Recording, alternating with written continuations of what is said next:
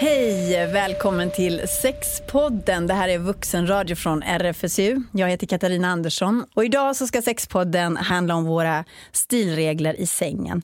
Vad är okej och vad är ett big no-no? Och med mig här i panelen har vi Pelle Ullholm, sexexpert på RFSU. Hej, hej. Hej. Och så Maria Bergström, också från RFSU. Hej. Hej. Och mediapersonligheten Erik Haag. Hej. Hej. Och expert på sitt eget sexliv i alla fall. Har du några egna etikettsregler när det gäller sex som du håller dig till, Erik? Vän av tvål och vatten. Okej. Jag har vissa regler i sängen. En av dem är gnäll inte om kondomer. Jag tycker kondomgnäll är jättetöntigt. Egentligen så är jag precis som alla andra. Sex är bättre utan kondom. Vem vill äta cola med papper? Jada, jada, jada. Men något som jag tycker är extremt osexigt, det är när man ligger med någon första gången till exempel och han börjar ducka när kondomen ska på. Och så börjar han prata om att han tycker inte att det är skönt med kondom och vi kan väl lika gärna göra det utan. Och han vill liksom tjata sig till ett, ja, men vi kör då. Och det här tycker jag är så oartigt. Det är dålig sexetikett, 0 stilpoäng. Att dra på sig en kondom, ha den redo snabbt, utan att blinka, målmedvetet, inget tjafs. Det kallar jag bra stil. Erik Haag, vad säger du? Jag har både gjort rätt, alltså inte gnällt om kondom. Och sen har jag också gnällt om kondom, tror jag. Alltså, så jag har provat båda. Men jag vet att jag visste då också att det var meningen att man skulle vara en soldat liksom, och säga bara, eller att det var meningen att man som kille skulle ta ansvar för att ha kondom och använda det glatt och sådär. Du kände till reglerna men du bröt ändå mot. Nej, men och sen så, men då tänker jag, sex är så speciellt så man kan ju vara jätteosäker eller jättefull och sådär. Så att jag skulle ljuga om jag skulle säga att jag alltid har varit ett föredöme. Jag dömer inte, Erik, inte på något sätt. Tack, skönt. Men det är få som är föredömen i alla lägen. Precis. Det är lite plus och minus. Inte ens Erik Haag. Inte ens Erik Haag, nej.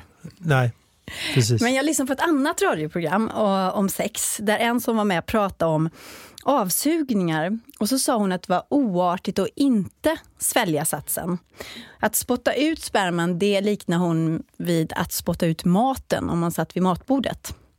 Det är dåligt, kan jag säga. Spotta ut maten ja, det är dåligt. Det räknas dåligt. Men frågan är då om det är god etikett att svälja när man suger av någon. Så jag ringde upp etikettdoktorn Mats Danielsson. Du frågar inte oss om det.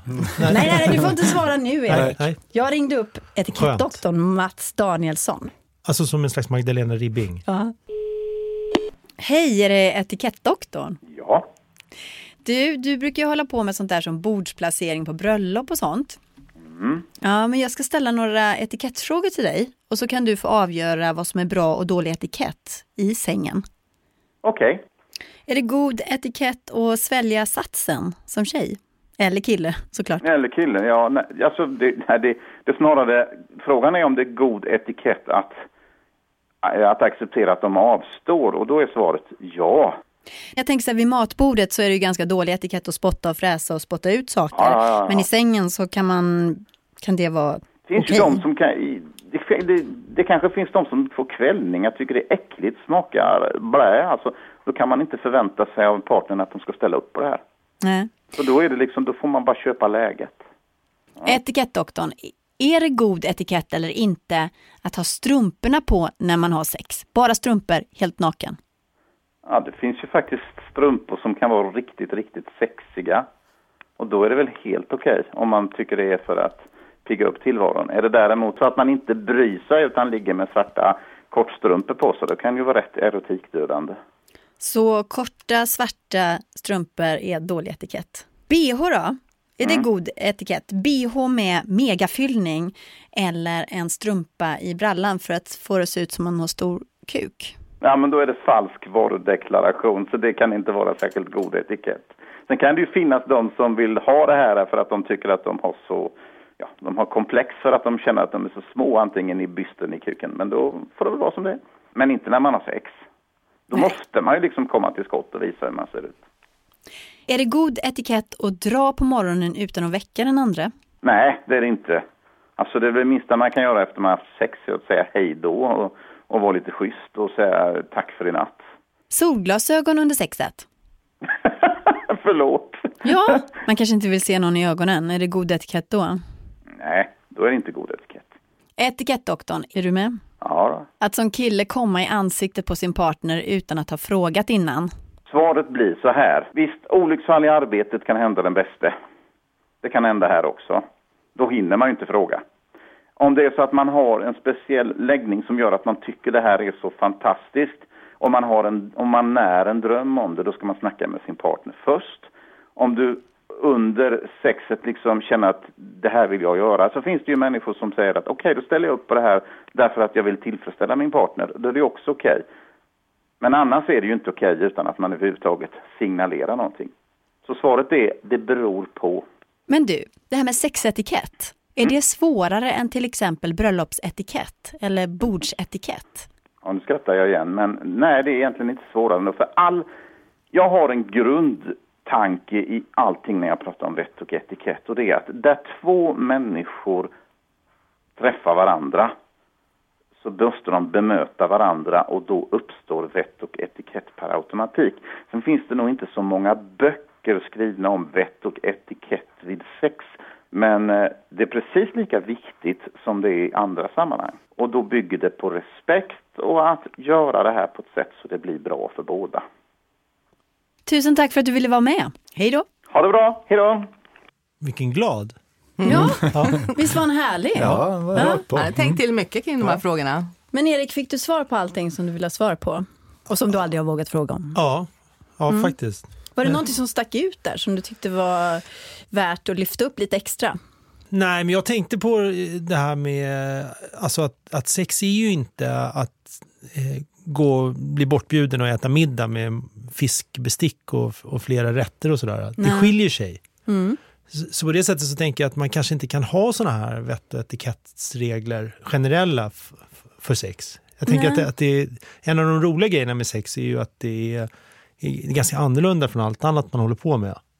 Så då tänker jag att då kanske inte det finns någon poäng med en vett- och etikettbok för sex. Men han lät ju väldigt säker. Vad säger Pelle och Maria, sexexperter? Ja, kan man ha såna här regler? Jag gillade hans ganska analytiska och liksom resonerande tillbakalutade stil när han diskuterade olika saker kring satsen till exempel. Han hade ändå tänkt igenom det på riktigt. Ja, men jag tycker grundtanken är väl god. Alltså man bemöter någon annan och förhåller sig det i stunden. Det var jättebra, tyckte jag.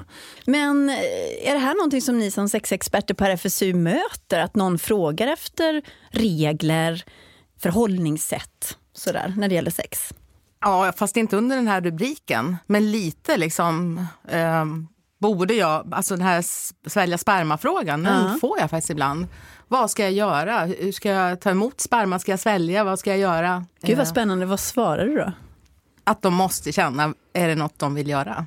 Alltså man måste ju gå till sig själv, så är det ju.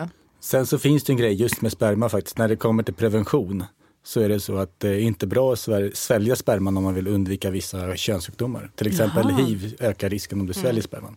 Så då är alltid rekommendationen spotta ut. Finns det något näringsinnehåll i den här satsen då? Om man ska se på den boken. Jag blir faktiskt nyfiken just nu. Alltså att det skulle vara nyttigt. Jag menar det är ju det. inte jättestora mängder. Det är 1-2 teskedar ungefär. Så det spelar inte så stor roll om det är mycket eller lite näring i det. Men det är protein i alla fall. Men sen alltså det där med ska man svälja eller inte. Man kan ju inte låta bli att tänka på att man vill inte vara med om att pressa på folk som inte vill. Så att då vill man ju säga nej, man behöver inte det, vill man ju säga, om man är med i en sån här sexpodd. Ja. Så att men känner man sig lite stolt som kille när någon vill svälja en sats? Är det lite, jag kan tänka mig att man skulle tycka att det var lite mysigt. Alltså nu försöker jag sätta mig in i en mans situation. Att man bara säger på något, wow, hon är så tänd på mig att hon vill svälja mina spermier. Att det kan vara något sånt. Möjligtvis att man känner att nu går vi över de gränser vi vanligtvis har. Alltså det skulle vara någon sån känsla av äventyrlighet kanske. Så, som folk skulle gå igång på. Pelle, du stod och kisa med ögonen sen när du började prata. Tänka mig in i, vad ska man svara på det här? Tänkte jag. Men jag tror att det skulle kunna vara den känslan. Liksom så här, nu bryter vi våra gränser. Så. Men alltså som kille måste man väl ändå säga att en central grej är väl att ingen ska vara ledsen när det är klart. Ja, men självklart. Så då känns det väl ännu viktigare, frivillighet känns ju viktigare än gränsöverskridande. Ja, men absolut. Alltså, det för mig också. Ja, jag håller med dig. Men jag fattar att du håller med mig, men jag vill bara säga det i alla fall. Eftersom det spelas in där. Ja, polis-Erik. Sexpolisen Erik Hag. Ja. Ska vi lyssna på ett band till? Det är en sån här klassisk vett- och etikettdiskussion i sängen. Det handlar om att vara artig när man själv har kommit och se till att den andra personen också blir tillfredsställd och kommer. Jag pratar med Kalle, en kille som jag känner från förr. Hej. Kalle, kommer du ihåg att vi låg med varandra en gång för länge sedan, för 10 år sedan eller så? Du blev faktiskt arg på mig för att jag inte höll mig till etikettsreglerna enligt dig då. Mm. Du får gärna berätta mer om det. Nej, men det var väl att du kom och sen så tyckte du att det var bra. Så. Men du tänkte inte på mina behov. Och det för mig var väldigt fascinerande. Man kunde vara så extremt egoistisk. Jag vet att jag sa säkert inte så mycket om det för att jag var mer i chocktillstånd och överhuvudtaget kan resonera på det sättet. Men berätta, hur gick det till exakt? Jag minns ju inte det här, för det här är ju någonting som du har ältat i ditt huvud, men jag minns ju inte detta så mycket. Det är någonting du har förträngt. Det är väldigt skillnad mellan att ha glömt och förträngt. Det här är säkert någonting du har förträngt. Du tyckte att du skulle gå och lägga dig. Och tyckte det var jättebra. Men jag tyckte inte det var bra. Men jag greps av tanken av den här egoistiska tankeställningen. Så att jag var nog mer paff än någonting annat. Etikettsmässigt så tycker jag verkligen off limit. Jag tycker att sex är att ta. Och om man tillfredsställer varann. Men det är väl inte alltid som båda kommer? Nej, det är det visserligen inte. Men man kan ju faktiskt kolla vad ens partner vill. Men om man inte känner för det då? Antagligen så gjorde jag så för att jag inte kände för det. Jag kan tänka mig att det är många män som kommer och inte känner för att göra saker och ting. Men om man vill förvänta sig att bli tillfredsställd av sin partner så kanske man får ge lite mer än bara nej, nu är det bra för mig så att nu går jag och lägger mig. Det skulle jag nog kalla för egoistiskt. Ja, Kalle här. Vad tänker du, Erik, när du hör honom, mitt gamla ex, som fortfarande låter vansinnigt sur? Och det här var 10 år sedan. Ja. Nej, men jag blir lite i chock. Men annars så nej, men jag tycker det känns, jag tänker släpp det där, Kalle. Det tänker jag när jag hör honom, tror jag. Alltså om det var 10 år sedan. Och det var en gång, Erik. Ja, en gång. Ja, en gång. Ja. Ja.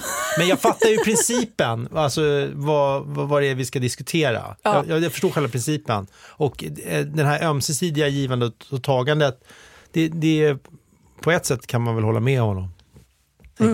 Att jag hade fel där. Jag tycker att jag lät, när man lyssnar på sig själv, så tycker jag att jag låter som att jag är på the defense liksom, och bara så här, men fattar du inte att jag var trött? Eller jag var antagligen trött. Men vad tänker ni? Jag tycker det är intressant att han måste ju ha varit lyckligt lottad som har bara en sån upplevelse. För rimligtvis, om man inte kommer varje gång så är det lite växelvis. Så att det verkar vara en stor händelse för honom. Sen får man inte glömma att man faktiskt, kroppen reagerar rent fysiskt. Att man blir trött efter en orgasm. Och ja, eller ibland. Vad tänker du, Pelle? Är det här en etikettsregel man ska följa? Att jag blir tillfredsställd, då måste jag tillfredsställa min partner? Alltså det är inte med någon slags nödvändig automatik. Det tycker jag kallar fel. Men om man skulle kunna vända på det. Men om man blir ju nyfiken, om Katarina alltid precis, gör så här. Om det då känns det, ja, då tänker jag att då känns det som att du är farligt ute. Nej, men jag är en givare också. Ja, ja det är bra. Nej, men jag tänker så här att man till och med skulle kunna tänka sig att det är nästan som en liten komplimang. man blir så paff, ja. Nej, att du kände så, det gick in så mycket för du upplevde det så starkt. Så att du hon svimmade. Eller något. Du verkar ha gått iväg någonstans, så du var inte helt liksom, så trött var du inte. Men i alla fall, att man kanske kan se det lite som en komplimang. Alltså, du somnade inte under sexet, utan det var efter. Det hade ju inte varit artigt. Etikettsbrott att somna under, säger jag. Ja, jag känner en gång, ingen gång. Men sen det är väl också så, om man vill problematisera det här tanken att man ska liksom först jag och sen du. Om man ska, då är det ju att det är inte alltid det här artighet och hänsynsfullhet är inte alltid det som är liksom sexigast. Ibland är det ju kul att få träffa på någon som är liksom väldigt girig. Ja. Så på det sättet kan jag säga att Katarina kanske är något på spåren. För det tycker man ju är kul när någon annan visar vad den vill. Bara ta för sig och sen däckar liksom. Ja, precis. Ja. Jag träffade Malou för ett tag sedan. Och hon har en viktig regel i sängen. Och den är, man tar det lugnt i början så man hinner känna in vad båda egentligen vill och tycker är okej. Alltså jag tror man märker rätt snabbt hur den andra är. Och även om det kanske är motsatt om vad jag är, så kan jag tycka man måste liksom mötas på mitten. Det tycker jag är en väldigt så här vett och etikettgrej. Att man kan inte köra sitt eget race rakt igenom och bara skita i vad den andra gillar. Utan det är att du måste träffa den andra och verkligen se, okej, det här fungerar och det här måste jag kanske chilla ner lite med och sådär. Det var en gång. Jag träffade en kille och vi kände inte varandra överhuvudtaget, utan det var så här, vi började liksom snacka med varandra på en bar och sådär, och sen så gick vi hem då tillsammans. Och som jag förstod under kvällen så hade han varit i ett förhållande i typ 4 år och det hade precis tagit slut. Så han var ju rätt rutinerad i det sexlivet som han hade varit i innan och körde då det på mig, som var en helt ny åskådare om man säger så. Och det han försökte göra hela tiden, det var att han kunde inte låta min röv vara i fred. Han kunde alltså på så sätt att han var hela tiden tvungen att typ, vart jag än låg, vilken position jag än var i, så var han tvungen att sätta ett finger i min röv. Och jag var väldigt obekväm med det, för det är någonting som jag inte alls är inne på. Och det var ju säkerligen hans flickvän innan, och fine, det är jättebra för dem. Men jag kan tycka att det är ingenting som jag ser som normalt i sängen. Och att bara tro att det är någonting jag hade gillat, det tyckte jag var lite sådär ocharmigt. Och speciellt också när jag verkligen så här tar bort handen. Ja, jag vet inte, jag tror att hade jag varit han, så hade jag nog känt av det inom de första minuterna. Att okej, nu gjorde han det väldigt klart för mig att han inte gillade det där. Men han förstod inte riktigt situationen. När det handlar om vett och etikett så ska man inte ta det för givet att någon annan tycker det är skönt bara för att man tror det själv. Den här killen ger jag 0 stilpoäng. Erik Haag, vad säger du? Vad är din verdict? Jag tyckte synd om honom. Du tyckte synd om honom? Nej, men det verkar tråkigt att bli recenserad och få så dålig recension. Ja, just det. Så kan man se det. Ja, men alltså, jag hejar på henne. Ja, lite okänsligt. Men jag skulle vilja att Maria och Pelle, våra sexexperter, kommer in också. Vad tänker ni när ni hör en sån här story? Blir ni upprörda? Ja, alltså upprörd inte utifrån att man inte vet att det äger rum. Man vill inte bli engagerad så. Det händer ju ofta att folk går över andras gränser på ett ganska fult sätt och är ouppmärksam så. Men jag blir ju ändå förbannad att folk gör det. Och att man inte riktigt fattar grunden är att om man söker ett aktivt samspel med någon när man har sex med någon, så blir det också bättre sex. Dels så finns det självklart den här respekten inför andras kropp och ömsesidighet och den biten.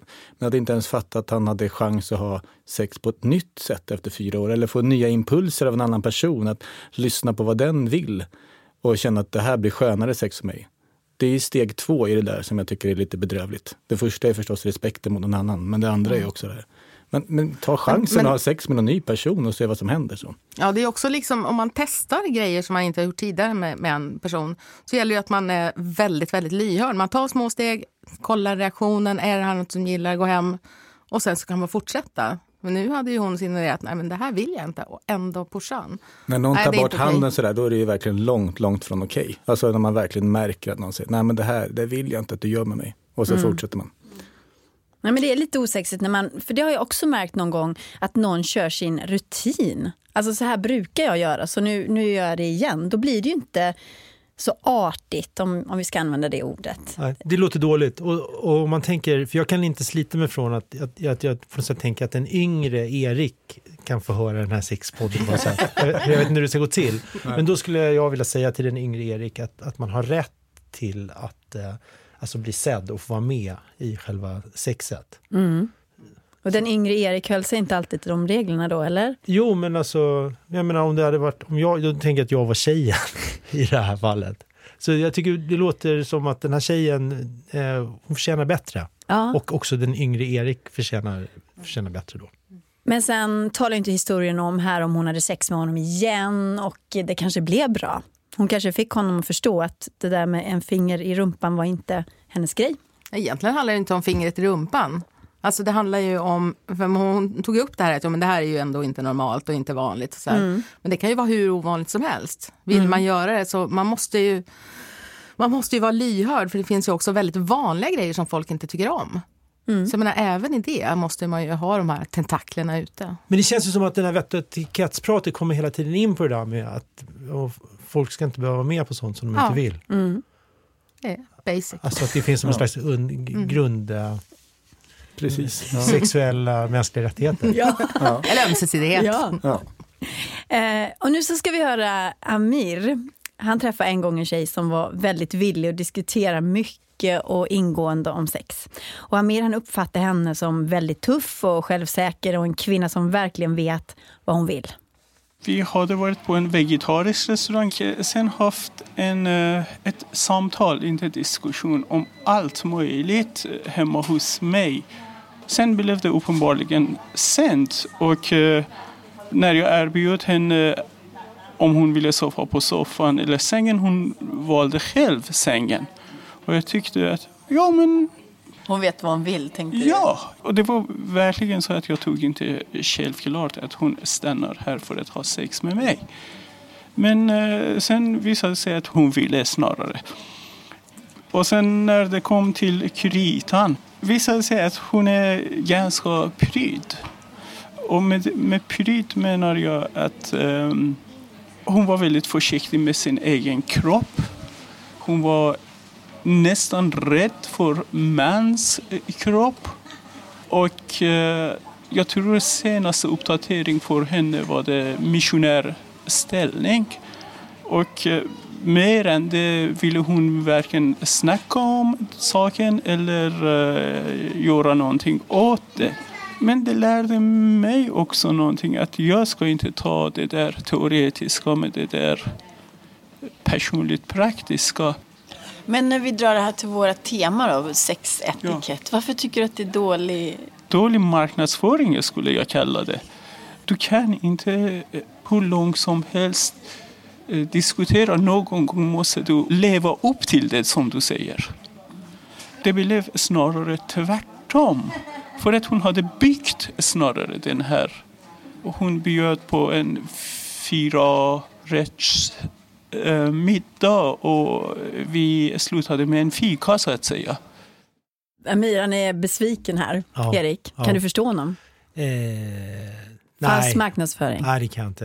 Jag tänker att livet har lärt mig att de som snackar mest, att det ganska ofta inte sitter ihop med hur det är på riktigt sen. Mm. Alltså även om man har blivit lovad en 4-rätters middag och sen så blir det en fika, så då får man bara hacka i sig det och sen gå vidare. Ja, men det är ju många saker i det här, men han pratar ju om det här med falsk marknadsföring, och det är ju ändå så att vi är lite olika personer i olika sammanhang. Man kan känna sig jättetrygg och så i ett sammanhang, i ett annat sammanhang så är man inte lika stark. Men det kan ju också vara så att man vill gå in i en roll där man är mera passiv, alltså mera aktivt gå in i en liten passivare roll, och det är ju också okej. Det är ju svårt att veta här vilket hon valde. Precis. Det är ju hans tolkning som vi hör. Om vi tittar på andra ställen i livet, om man lovar någonting och utger sig för att det här kan jag göra och jag kan göra det här jobbet åt dig och skruva ihop din diskmaskin eller vad det är nu man ska göra, och så lovar man att man kan det, så blir det inget av. Det blir, alltså, men här har ju inte hon lovat honom på något sätt. Hon har ju bara pratat och han har tolkat hennes tuffa prat som att den här bruden är jättebra i sängen. Han har dömt boken efter omslaget lite. Ja, så kan man säga. Nu tjatar jag kanske samma grej hela tiden, men sen eftersom det är sex med människor och människor är komplexa, så tänker jag kanske man kan väl tänka sig en människa som är då väldigt fräck och framåt när den pratar och väldigt blyg i sängen. Det är väl liksom inte konstigt. Inte helt unikt. Nej. Det känns som... Men alltså nästa gång kanske han skulle intressera sig för någon som är jättepryd. Ja, och se vad det är. I de lugnaste vatten. Ja. En tjej till har jag träffat som heter Galatea. Och hon tycker att det hör till vett och etikett i sexlivet att man är vältrimmad över hela kroppen. Det ska inte vara några stora hårsamlingar någonstans på kroppen. Alltså tofsar? Nej, ingenting. Vi snackade till och med, hon föredrog så här rakade gässor till och med. Så när jag intervjuade henne igår så frågade jag vad som skulle hända om hon träffade en sexpartner som hade en riktig bush. Det skulle nog kännas lite, jag tror jag skulle kanske föreslå raka bort det liksom.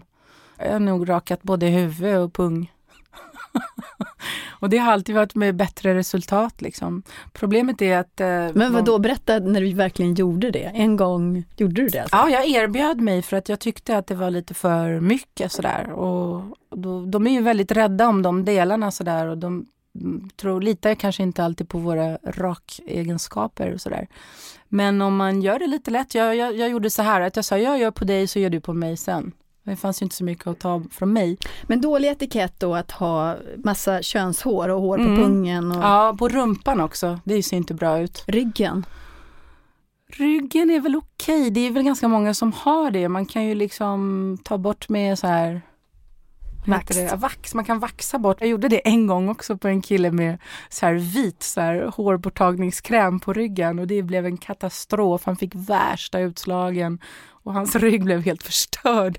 Kom precis ihåg det. Det var lite roligt. Så det har jag aldrig testat igen. Men ja, en ren och ohårig rumpa och framdel är ju liksom att föredra. Tänk om vi skulle ha håriga rumpor. Aldrig i livet. Och ser du de där hårbollarna under armarna så tackar du nej till sex. Då springer jag iväg. Det är inte ens att tänka på. Men det är ju intressant tycker jag att de här männen underkastar sig din rakning och hårborttagningsmedel för att du känner att det här är dålig etikett med det här håret. Så att de inte bara vänder på klacken och går ut ur sovrummet. Det är ju också lite hur man liksom lägger upp det. Men det kan ju vara kul. Har de aldrig gjort det förut, då är det ju ändå en first timer. Liksom. Det är en första erfarenhet. Så är man lite smart. Ja, men jag rakar dig så rakar du mig. Liksom. Sådär, lite subtilt. Man kan ju göra så. Eller du vet, så att personen inte känner okej, det är bara typ mig som det är fel på. Utan man försöker väl tillfredsställa så bra man kan partnern. Om killar är väl ganska, eller bra killar i alla fall, som tycker om att ha sex, de är väl ganska öppna för det mesta. Erik, vad tänker du om Galateas resonemang här? Nej, man blir imponerad på något sätt att hon verkar veta vad hon vill och se till att det blir så. Men jag blir också rädd. Om du hade träffat henne, menar du? Ja, alltså, hon skrämmer mig. Du har ju öppen skjorta. Jag ser att du har ganska mycket hår på bröstet i alla fall. Ja, men inte jättemycket, men liksom, tack så mycket. Tack. Det är aldrig någon som har klagat och velat raka bort det. Alltså, de har klagat, men inte just på det. Men Pelle och Maria, tycker ni att det är okej att ha såna här krav? Nej, inte ha som krav. Alltså det tycker jag. Folk gillar ju olika. En del gillar väl att ha hår. Liksom, så att det är ganska hårda krav att kräva att det ska väck. Så. Men typ jag rakar dig innan jag har sex med dig. Precis, men hon verkade ju ändå lägga upp det som ett erbjudande som de som tackade ja tog det. Så. Jag tyckte hon lät lite manipulativ nästan. Kanske man kan säga. Det var nog så. Men det är också sådär att idag kan vi känna att det här med hår är ett kroppsideal som är ganska hårt. Man tror att alla rakar sig och ansar sig. Det är väldigt många som gör det. Men samtidigt finns det andra trender och andra mönster. Och det är inget som riktigt är hugget i sten. En dag kanske hon gillar jättemycket hår. Vi vet inte. Ja, hade hon levt på 70-talet så kanske hon hade gillat hår. Då var det betydligt vanligare. Jag kommer ihåg från en scen när den där tillsammans när hon står där och luftar muffen, säger de väl. Eller hur? Då har hon ju jättehårig. Men så att men det här har varit, de här trenderna, kan inte bara förklara hur de har gått lite och när blev det trendigt att inte ha hår? Ja, men vi har ju de senaste 10 åren har det blivit allt vanligare ändå att inte ha hår. Och det är ju liksom, det här gäller hår, men det gäller ju också andra saker. Det är både saker som vi tänder på och går igång kan vara förändligt, men också sånt som väcker vår avsky. Men till exempel när under den viktorianska tiden när man hade till och med klädde på stolsbenen för det var liksom sexuellt laddat att se anklarna på kvinnor och så här, långa dukar hade man på borden. Då var det liksom, då gick folk igång på det. Idag är det inte lika många. Men det var ju liksom en fysisk reaktion. Man gick igång på anklar på kvinnor. Men jag kommer ihåg, så jag har en kompis som spelar högerback i Kalmar FF. Han slutade för kanske, nu är det väl kanske 5-6 år sedan. Och sådär. Men jag kommer ihåg när han sa att de unga killar, alla unga juniorspelare var helt rakade. Och han och någon annan gammal stöt i duschen var de enda som inte var det. Det var kanske för 10 år sedan. Det var då det kom. Ja, ungefär då. Nej, men man ändrar ju sig väldigt mycket. Jag kommer ihåg första gången jag skulle göra det där så tänkte jag så här, fy vad fult det här är. Det här är ju så vidrigt. Jag hänger inte med. Vad jag skulle raka muffen första gången. Så var det så här, så tittade jag så här, tänkte jag, gud det här är ju så fult. Det är ju vidrigt. Jag ser ut som en naken höna. Alltså och sen nu har jag ändrat mig och tycker inte alls att det är fult längre. Men det är viktigt återigen för att knyta an till Eriks kärnvärden här som också tangerar RFSU. Det handlar väldigt mycket. Vadå, gör inte jag det? Gör inte mina värden det? Ja, men jag vill höra det här. Vad har jag för kärnvärden? Jo, men du tänker på den andra. Det är en sympatisk drag som du har, tycker jag. Vad gulligt. Ja. Det kan ju också vara för att han vet att vi spelar in det här. Ja, jag tror att det kan spela in. Men du sa det här, men jag bara fick den tanken nu när du sa det, att du tänkte så här, det här ser liksom vidrigt, det här vill jag inte. Då funderar man på varför. Hon sa inte vill jag inte, men man undrade, man tänkte så här, men skit i det då. Ja, men precis. Ja, men gör man det för en annan skull, alla de här grejerna, då är det en annan sak förstås än om man gör det för sin egen skull. Där får man ju förhålla sig till trender liksom på, pallar jag stå emot den här trenden om jag nu inte gillar den. Nej, men sen kan man också få en massa bra av det. Ja, som man kanske inte hade fått annars. Absolut, och till slut så blir det en del av oss själva. Alltså det är inte bara så att det ligger där utanför alla de här trenderna, utan till slut så blir det också så att vi tänker på samma sätt. Alltså människor, man reagerar på hår mer än vad man gjorde tidigare. Därför att vi har lärt oss att tänka på det sättet. Men jag måste, och hon kvinnan på bandet som berättade. Ja, Galatea. Jag tänkte att det kändes som att hon var inne på sin partners område lite grann. Alltså på ett sätt som jag skulle nog inte våga hålla på och konstra sådär och ställa sådana krav på någon. Men det tycker jag att man kan få göra. Ja, det tycker jag faktiskt att den personen kanske upptäcker också att det är mysigt med en rakad punkt till exempel. Att om han inte hade upplevt det innan och känner att det här, och så kanske hon vill slicka på den mer än om han hade haft en massa hår, och då får han ut någonting av det också. Okej, om vi nu ska knyta ihop den här poddsäcken. Vad tänker du, Maria? Går det att prata om sex på det här sättet som vi försöker göra nu, att man pratar om sexetikett precis som man pratar om etikett när det gäller bordsskick? Ja, i någon mån så gör det. Fast man hamnar ju ofta i det här, vad vill du? Vara lyhörd. Alltså de här grundreglerna kring sex, det är det man handlar om. Och att man funderar över, inte vad som gäller där ute och vad som är vett och etikett, utan vad trivs jag med? Man måste ju inte alltid vara artig. Det är inte det viktigaste. Tänker du så, Pelle, också, eller har du något att tillägga? Ja, men jag har en annat spår där också. Det handlar, som vi har varit inne lite grann på, att man är uppmärksam på den andra. Dels av respekt, men också för att det blir bättre sex av det också. Helt enkelt. Att man är med vett och etikett inte för sakens skull, utan för att det finns ett inspel där. Att man kommer få bättre sexliv. Och för att det ska liksom löpa smidigt i en konversation. Men sex skiljer sig ju lite grann från middagsbjudningen då. Kan vi få ett slutord från dig också, Erik? Var det någonting viktigt du tog med dig av den här diskussionen? Jag var nervös, tror jag, inför den här podden. Nej, men för jag tycker att det är pinsamt att prata om sånt här så här. Fast och man märker också att det är kanske lite bra också. Intressant, eller hur? Ja, men och sen också så det mesta blir ju på något sätt bättre utav att man pratar om det. Så även om det är pinsamt så, jag vet inte. Men det känns ju, man tänker alla de här fallen, det känns ju som att det har låtit som att de har velat prata om det. På något sätt. En sista grej som jag tänker på, det ändras ju hela tiden vad som är vett och etikett till exempel. En sån sak är att för 30 år sedan så var nog inte oralsex en del av det generella sexet. Det var inte lika vanligt som nu. Och nu är det nästan som en del av det självklara som man förväntar sig att det ska vara. Så man kan inte stå stilla och tänka att vett och etikett bara är där, utan det händer grejer med det hela tiden. Och samtidigt så är analsex fortfarande förbjudet i vissa stater i USA. Japp. Så tack så mycket för att ni ville vara med allihop. Tack så mycket till Erik Haag. Tack. Tack till sexexperterna Pelle Ullholm och Maria Bergström från RFSU. Tack. Själv så heter jag Katarina Andersson och exekutiv producent i den här podden är Rasmus Malm. Sexpodden, det är vuxenradio från RFSU och vi är tillbaka med mer sexprat snart. Om det är något som du tänker på när du lyssnat, något ämne som du vill att vi ska ta upp och prata om eller något som du vill att vi ska lägga till, så kan du mejla oss på sexpodden@rfsu.se. Och sexpodden finns att ladda ner på RFSUs hemsida rfsu.se/sexforvuxna. Och så kan du hämta den på iTunes. Tack så mycket. Hej då. Hej då. Hej.